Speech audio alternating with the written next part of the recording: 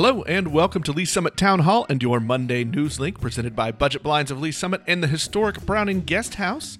Liesl Hayes is off this week. 6 students from Lee Summit West High School in the Lee Summit R7 School District earned commended student recognition in the National Merit Scholarship Program.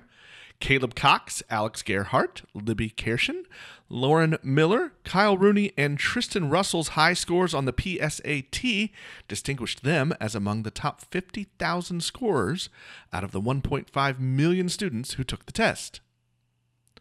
Journalism students across the Lee Summit R7 School District earned recognition in the Spring 2020 Journalism Day competition through the Missouri Interscholastic Press Association. Visit linktoleesummit.com for details and a full list of the local award recipients. Dust off the cobwebs on your family photo albums and get your Halloween costumes ready because downtown Lee Summit Main Street is hosting its first virtual costume contest.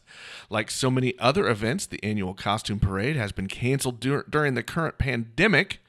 Families still interested in participating are encouraged to submit costume photos via the downtown website through October 23rd. Visit linktoleesummit.com for more details and those links.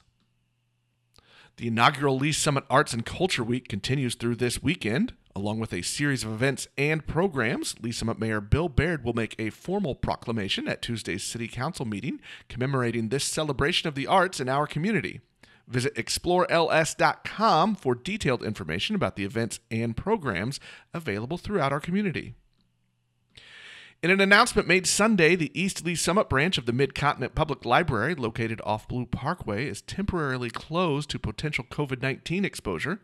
The message said a staff member who worked October 4th through 8th had been diagnosed with the virus on October 11th. Visit mymcpl.org for more information. Have an event, tip, or question? Contact us on Facebook and Instagram at Link2LeeSummit, on Twitter at LSTownHall, or through email, nick@linktoleesummit.com.